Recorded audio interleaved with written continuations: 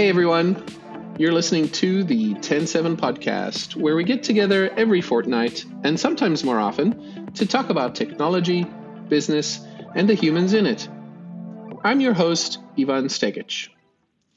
In this episode of the podcast, we're talking to Chris Dart, who has been in the field of technology since 1996, when he was troubleshooting issues with FileMaker Pro and Macintosh systems. He's the technology director at Friends School of Minnesota, a K-8 Quaker school in St. Paul. He's a developer here at TEN7, and he is also one of the founding members of the Red House community, a small intentional community formerly in the heart of St. Paul. Chris, welcome to the podcast. It's technology, man. Hello. Welcome. I think you forgot to mute yourself or unmute yourself. It's nice to have you on. Yeah, well, it's good to be here. So shall we start where we always start? Where are you from and where did you grow up? I was born in Cleveland, Ohio, but only lived there for about 4 years. And my dad was a doctor. He got a position in the Marshfield Clinic in Marshfield, Wisconsin, which is right in the middle of the state. They have a large clinic there, surprisingly large given the location. So we moved there in 1974 or so, and I grew up there and graduated from high school there. Then I went to Macalester College in St. Paul, and I've kind of been in the Twin Cities ever since. Macalester in St. Paul. You ended up studying cultural anthropology there. What is cultural anthropology? Well, cultural anthropology is basically the study of how humans construct their world together. It's a little different from sociology. Sometimes the line gets blurred, but it's a bit more storytelling than statistics, I think would be a good way of differentiating the two fields. And you majored in ethnography and medical anthropology, correct? Yes. Okay, I want to learn a little more about both of those majors, but I'm also fascinated how that led to a career in technology. A lot of the guests Sure. we've had on the show end up studying something that's liberal arts related or non-science related, but end up in technology. So let's hear it. Well, so ethnography is basically a systematic way to get into the minds of a people in a particular subculture or group. And there's a sort of many different structured processes to do that. You want to get sort of a collection of what they might call a taxonomy of ideas or terms, that a hierarchy of notions. And medical anthropology is specifically the study of how people view health and illness. So, for instance, a good example is if you're studying, like if you mention cancer to an oncologist, for instance, they're going to want to know what specific cancer, what are the genetic coding on it, how long did you have it, what stage was it? Very specific questions. To the average person on the street, the medical anthropology of that is cancer is a serious disease whose treatment seems sometimes worse than the disease itself, which isn't true, but it's a perception, and that's how people see it. And when people get cancer, they get scared. So a lot of lingering culture perceptions around that. So that's kind of what medical anthropology studies is: how do people perceive health and illness? How do they respond to health and illness? Now, how that all ties together to technology, I think the way that I use it is, I'd started out, I didn't have very good math instruction, science instruction. I don't want to really blame the teachers, but it was sort of I didn't really feel like it was the right fit for me in college. But when I started working as a community organizer in the 90s, I realized more and more that it was just not the right job for me. It being, I did use a lot of ethnography there to find out about what priorities people had, what do they consider concerns or goals, and collectively what were the views of the people, try to synthesize that into some kind of way to help them take action in their world. And what I ended up doing, because community organizing is notoriously open-ended, is I ended up sort of finding succor in technology, and and sort of, it's got sort of a fairly closed process. There's a problem, you can solve it, you can say that you're done, or at least you have an idea of how to solve it. Things are a little more sort of closed or tidier, I think.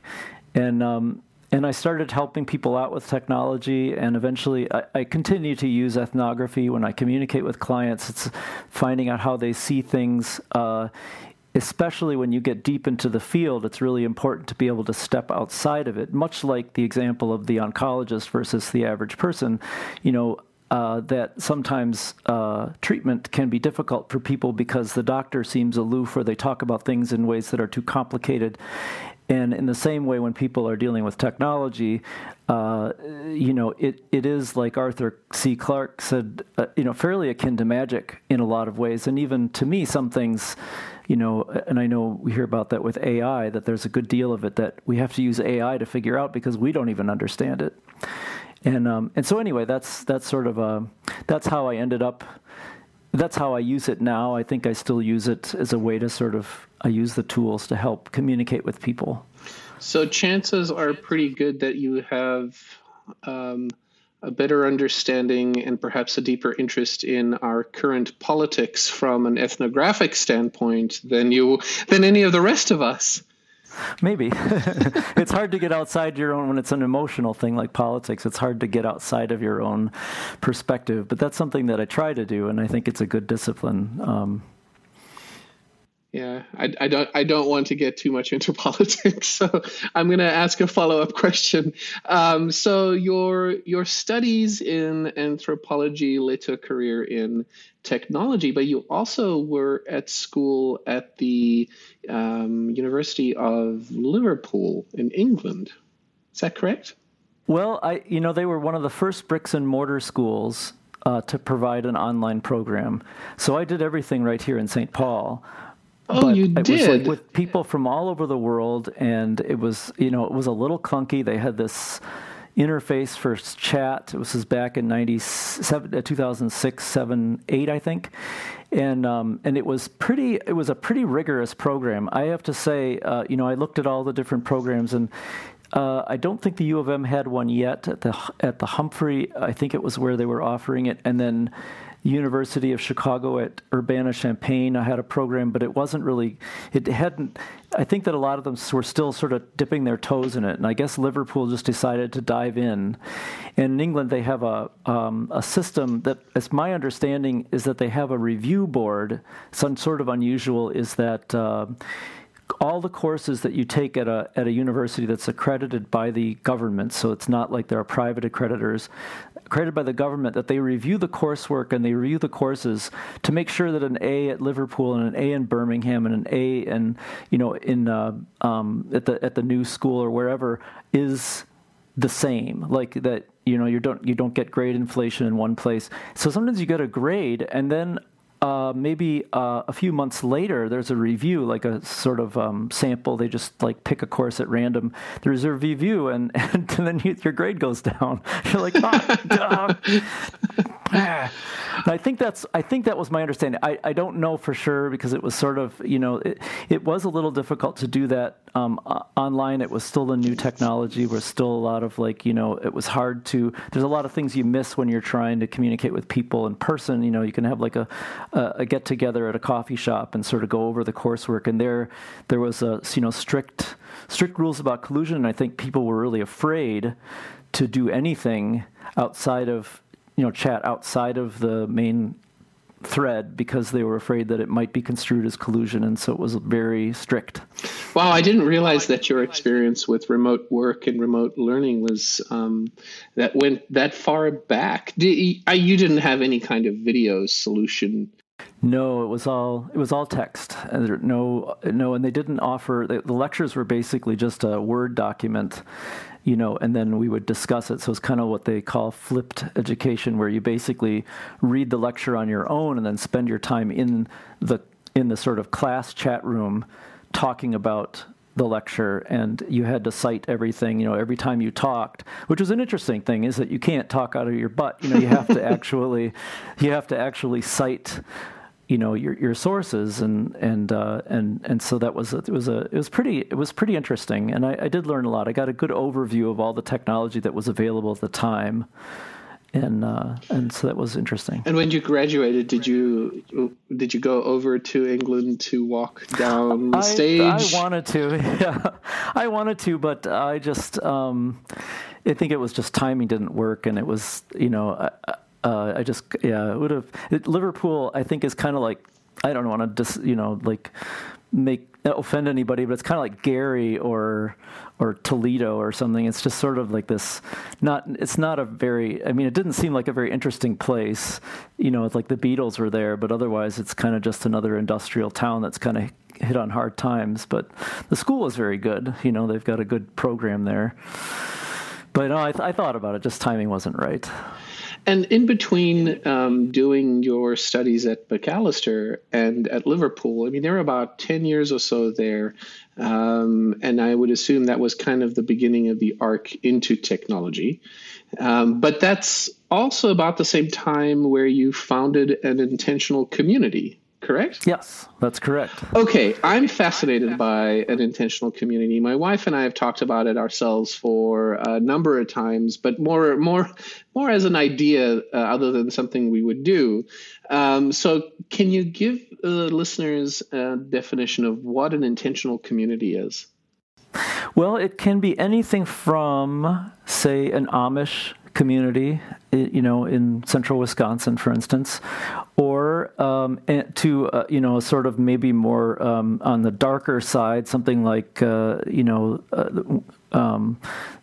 David Koresh group. You could have a variety of things. It's where people, but then for the most part, in our context, and I think for the most part, intentional community is it can be anything from those things to just more than roommates, where you have more of a commitment to each other, and you maybe have some shared resources, and you make a commitment to being present with each other more than you would if, say, you were just friends living in a house together, or a rooming house or something like that.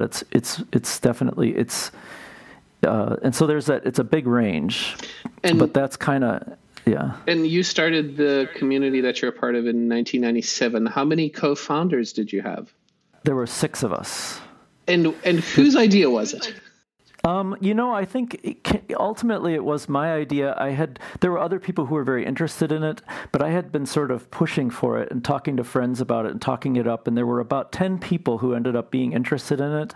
And it was a pretty tough process to sort of decide. It was a lot of, those GRE logic questions where it's like, Mary will only eat pizza on Tuesday if John has hamburgers on Monday. It was kind of like figuring out who would be willing to live with each other and come up with a group. And so, some people were disappointed they didn't get to participate in it. And, I could look back and say, well, it would have been interesting if they had been a part of it and not these other people. And, but that's how it turned out. And we had all been, we were all alumni of a program called the Lutheran Volunteer Corps, at some point in the previous few years, and that's a program where you spend a year or two living in a core city somewhere in the United States. They have locations all over, and you have a household of 4 to 8 people, and you work in some kind of social justice work. And you pool all your food costs, and you have about, at the time, $110 to spend on personal spending. So it's like living in sort of intentional poverty, but not really. I mean, you have your safety net that a person actually living in poverty doesn't have. You've got your parents, you've got a savings account, whatever. But it's a way of, and the 3 tenets were simplicity, community, and social justice. And so we focused on those 3 things. And I think once I got out of LVC, I really missed it. I felt like I had not expected to find intentional community, to be the most. For me, it was the most satisfying part of the LVC experience. And so we got together and we found a house in St. Paul, and it was a pretty nice place. It had rooms where two people doubled up, but otherwise we all had our own room. And we basically modeled it after the LVC model, where we had a food budget, and we'd pool our money, and this stayed the same throughout the entire time. Somewhere between 100 and 130 it ended up being a month.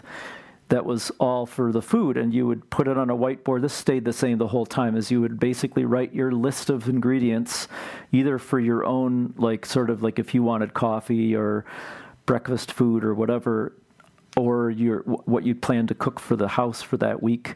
Put it on the whiteboard, and then a person or a team were volunteered to go and do the shopping. And we had a joint account for a long time, a joint checking account, and you would do the shopping. And it was set up so that we'd have enough money in the pool that we could basically accommodate pretty much everyone's personal desires. So, like, if you drank coffee and no one else did, that's fine. $8 maybe every 2 weeks or whatever. Or you wanted marshmallow mateys, that was popular for a while for a couple of us. That we would get that, and it was fine. If somebody else didn't like to eat breakfast, it ended up coming out in the wash. You were still spending less than you would be had you been living alone, because you would get a meal cooked for you once every, you would 4 nights out of 5 in a week. We started out with 6, but it ended up going down to 5 people, then 4 at one point. But, you would get, as much as 4 nights a week meals cooked for you, and then leftovers. Usually we cooked big batches, stews and things like that, so that you really didn't have to spend a whole lot of your personal money on food unless you wanted to go out or whatever.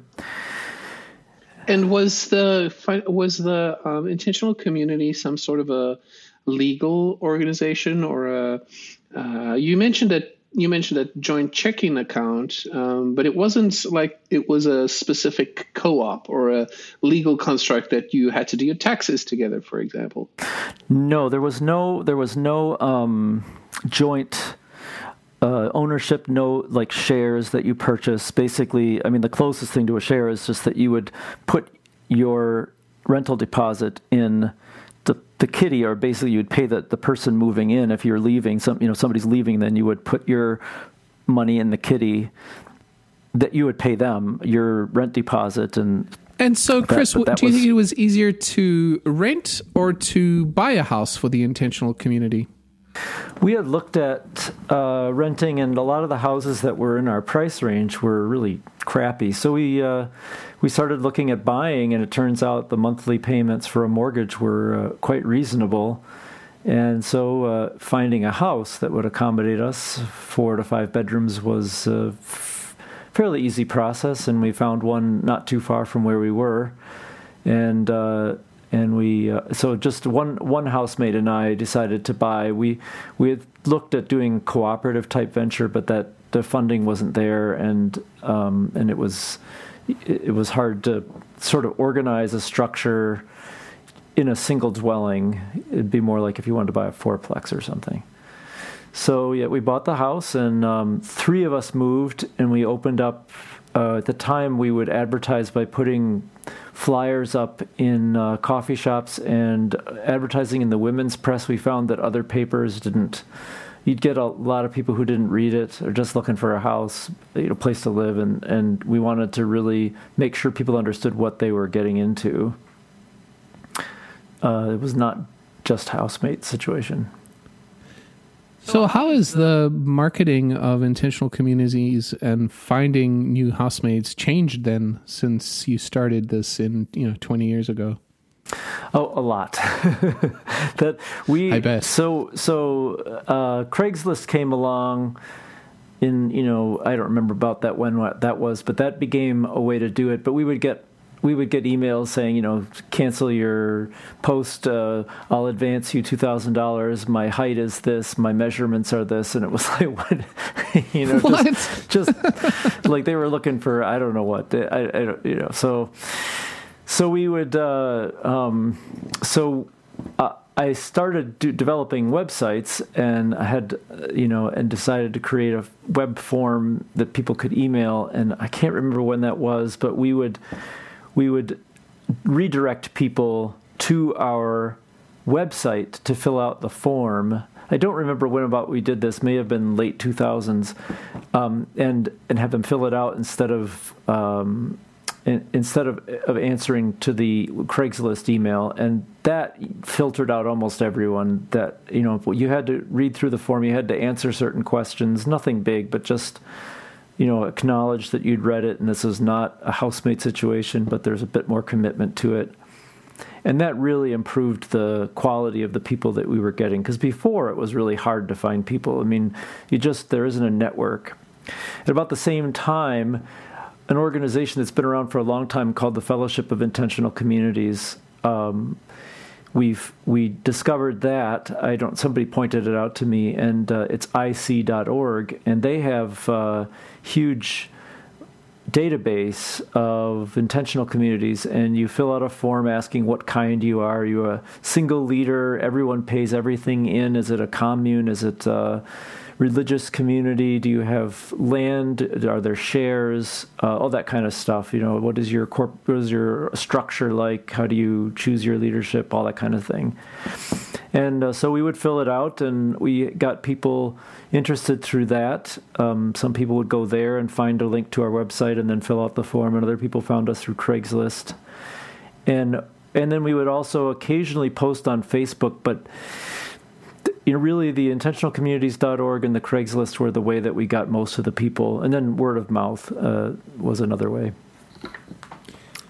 And I would assume you did a background check and all kinds of other references for the people that you're inviting into the house once the applicant was accepted?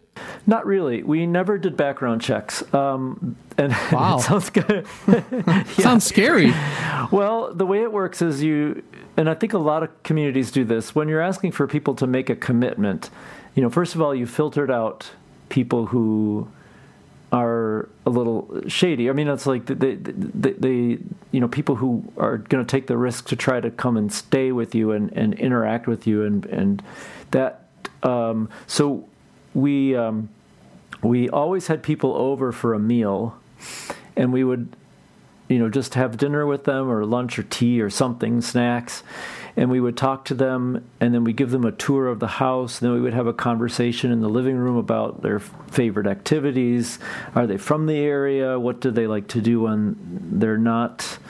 What do they? Where do they work? A lot of that stuff helped us determine. If somebody had a good paying job, and we never had any real trouble. There were a couple situations where it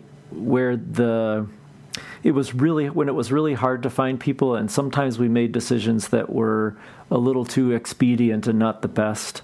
I don't think that only happened once, and that person left within a week, and we got to keep the rent deposit, and it was okay. It was a little weird, but that was like a long distance. Like, we did a phone interview, and we decided we'd never do that again. You have to come and meet with us. That we have to meet you face to face. And we've had some oddballs come. I mean, there was a person who was not sort of psychologically typical, I would say, and it was hard to get them to leave. It was a little awkward, but I think it's kind of part of living in community is taking a risk with people, and so we really wanted to make sure that it felt open. It's an open process and a sort of positive view. So lots of gut checks, lots of FaceTime, spending time with potential new community member. Everybody gets a say. It sounds like that's most certainly enough instead of or in addition to a background check. So I'm kind of not surprised that works, and it seems to be completely consistent with the tenets of an intentional community.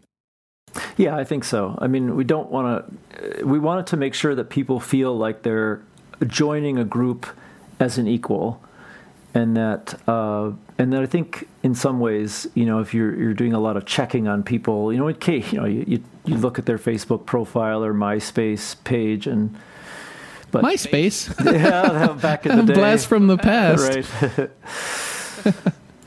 So it sounds like you were at around 5 or 6 people in your intentional community. Can you talk to me about the size? Is it typical of what other intentional communities are? How did you guys land on that number? Well, I think it's hard to find housing that's big enough to have more people, but the U of M, there's a co-op at the U of M that's a student co-op. I don't know in what way that it's a co-op, but I've been there, and it's like an old, it's like a frat house. It's very big, lots of rooms, industrial kitchen, and I think for us in a small community, it has to be between 5 and 7. In LVC, that was certainly the way with Lutheran Volunteer Corps. That's the way it worked best. You have fewer than 5, and it can often end up being 3 and 1, where 3 people sort of get along and one person doesn't, and they feel excluded.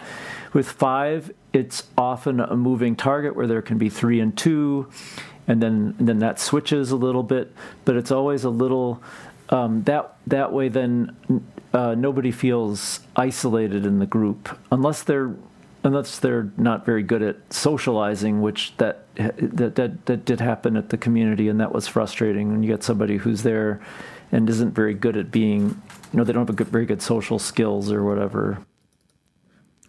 Yeah, I think the cooperative in at the University of Minnesota that you mentioned, I think that one's called Students Cooperative. I was reading about that earlier, and I think they're at about, is it a dozen, maybe 2 dozen folk? But you're right. It's like a 3-story house and has 5 bathrooms and really community living. Yeah, looks like a college dorm. It's kind of crappy inside, but it's it's like college student crappy. It was like what but it's very idealistic. There's a lot of there's a lot of vision there. There's a lot of sort of idealism in that place. What's the hardest thing you've ever had to do as part of the intentional community? Oh, well, we had a housemate, and this person they matched us up really well. They were a very good fit, but they had a problem with substance abuse, and they were on the wagon. They were working very hard to keep on the wagon. We felt like we would be able to do it, but we really didn't know much about that. I didn't know how that worked, and she ended up falling off the wagon, and it happened gradually. We didn't really understand what was going on. She just seemed more and more isolated, and then I take a medication that's restricted, and she took it. And then she ended up getting very sick with a heart condition, and she was in the hospital in the ICU. And we had to tell her mom that she had to move out. And it was really hard because she was, on death's door at the time. And she did actually die about 6 months later. And it was really a challenge because we didn't have the tools to do. We realized that we can't be all things to all people. The people who come to the community have to be stable. They have to be, well employed. Those are the things that are really critical, and that we were all very, want to make everybody feel welcome, and we shouldn't be discriminating against people. But in this case, she just wasn't ready, and then, along with that, compounding health issues, she just hurt, it hurt her too much. And then she stole, and it was like, that was just, that we couldn't have that. So that was the hardest thing. My goodness. And was that early on in the intentional community, or was that later on? It was later on. It was like after what I would call like sort of probably the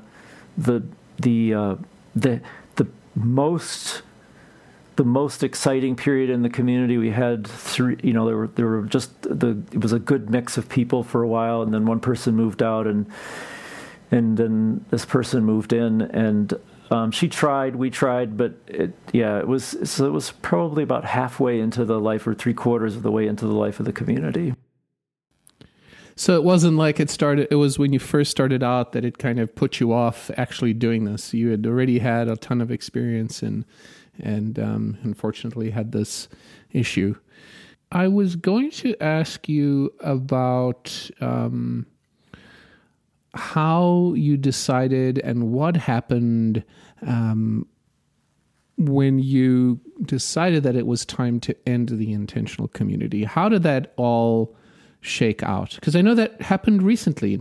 It did, and I'm glad to have this opportunity because talking about it now that I've had a little time to reflect on it. The community was disbanded in March of this year, and it had been coming a long time. I'm in my late 40s, and I was starting to feel a little old. Most of the people who would come to the community were in their late 20s and early 30s, newly entered into the professional career or in college for graduate school or something like that. They were,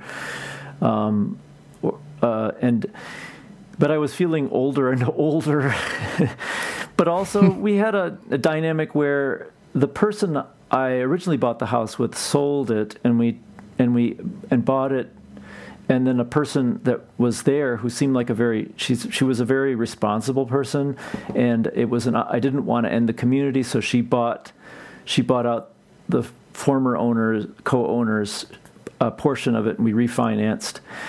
And it turned out she had a very different understanding of what community could be or should be, and she has a very transactional view of it.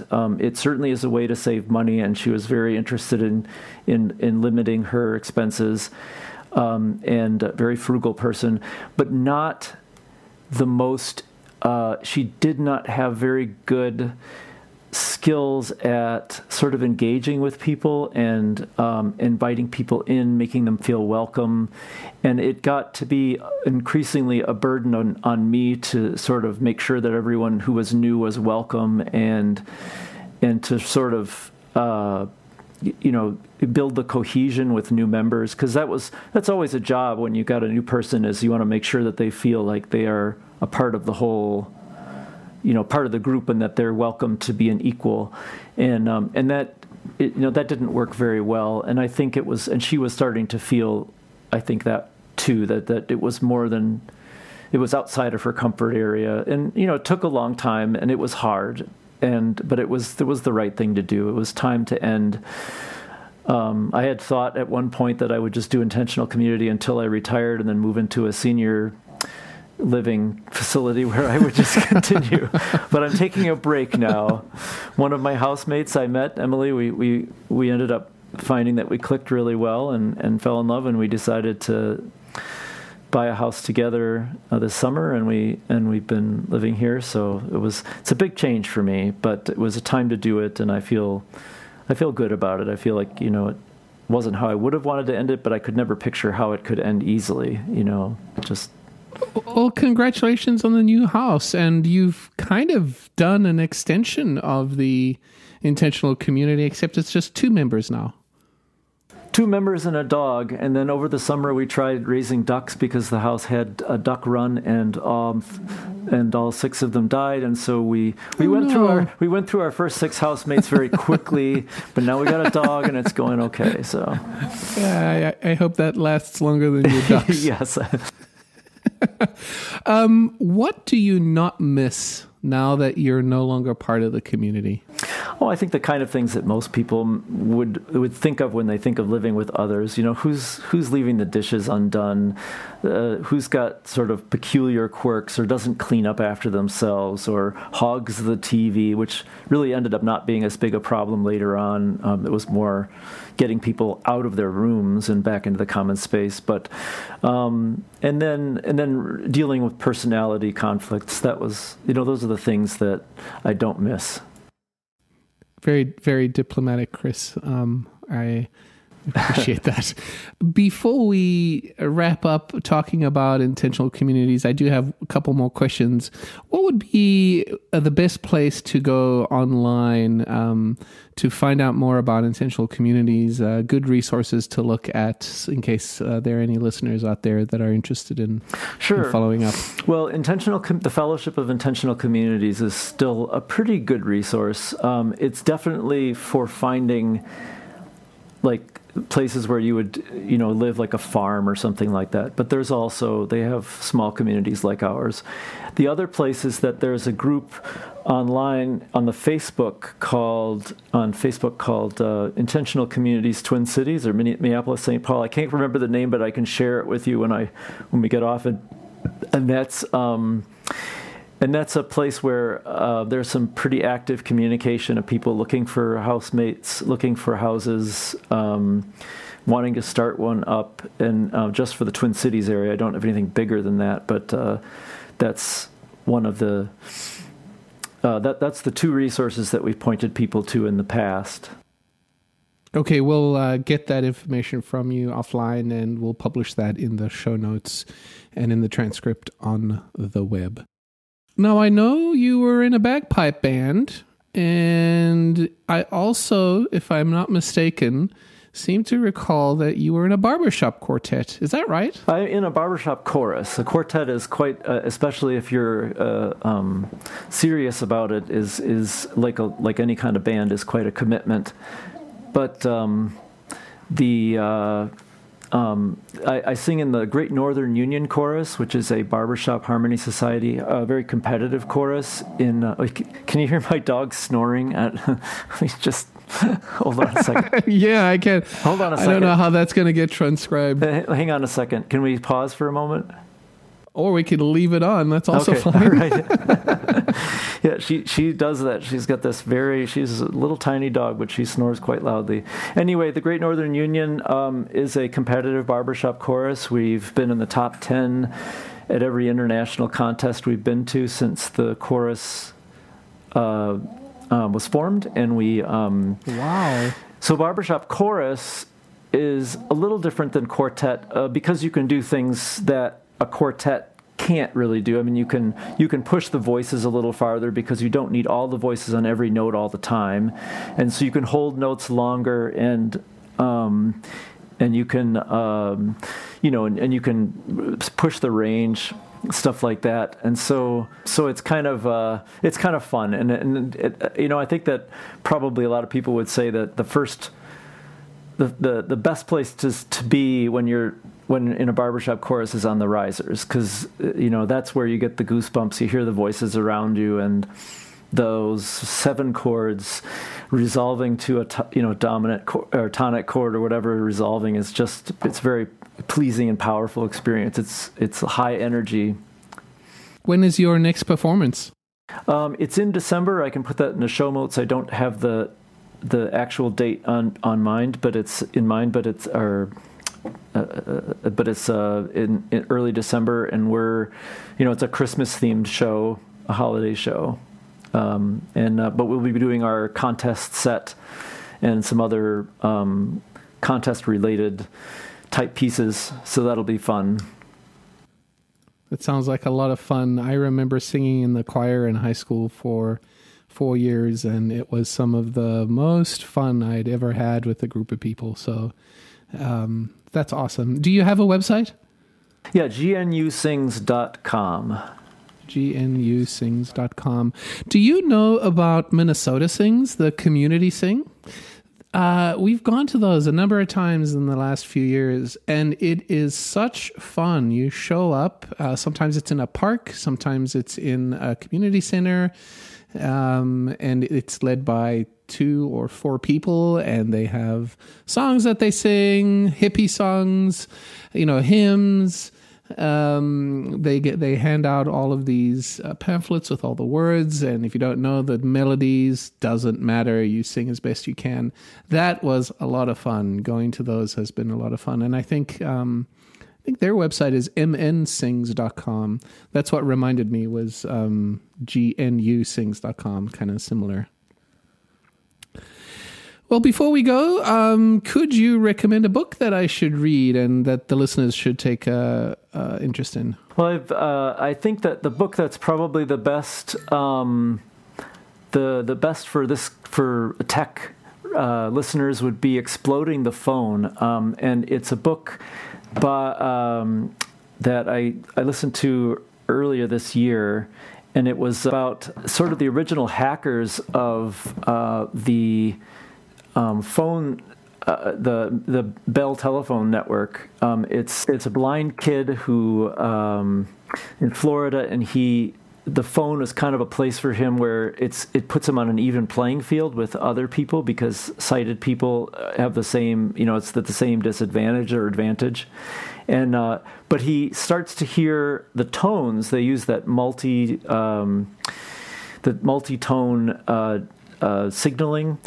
And I can't remember what it's called, but he learns how to mimic those sounds, and he eventually figures out how to basically hack the phone system using whistles. And another guy had got a slide whistle from Captain Crunch that he learned to use, and they sort of created this underground community of hackers who'd figured out how to crack into the phone system and do fun stuff like just create conference calls. And all this was before everything was switched to digital, so the 60s, 70s era. And they got into trouble with the law, and back then, Ma Bell was the law. I mean, it was sort of, if they wanted the FBI to go after you, it would happen. It was easy. Yeah. So it's really phone hacking. Exploding the phone. And I can get you the full details in the notes. I don't have the name of the author in front of me, but it's an entertaining read, very interesting read. Very good. We'll put that in the show notes as well. Chris, thank you so much for spending your time with me. Yeah, thanks. Well, thanks for having me. It was a lot of fun. It was my pleasure. Chris is online at cerebratorium.com, cerebratorium.com. You've been listening to the TEN7 podcast. Find us online at ten7.com/podcast. And if you have a second, do send us a message. We love hearing from you. Our email address is podcast@ten7.com. Until next time, this is Ivan Stegic. Thank you for listening.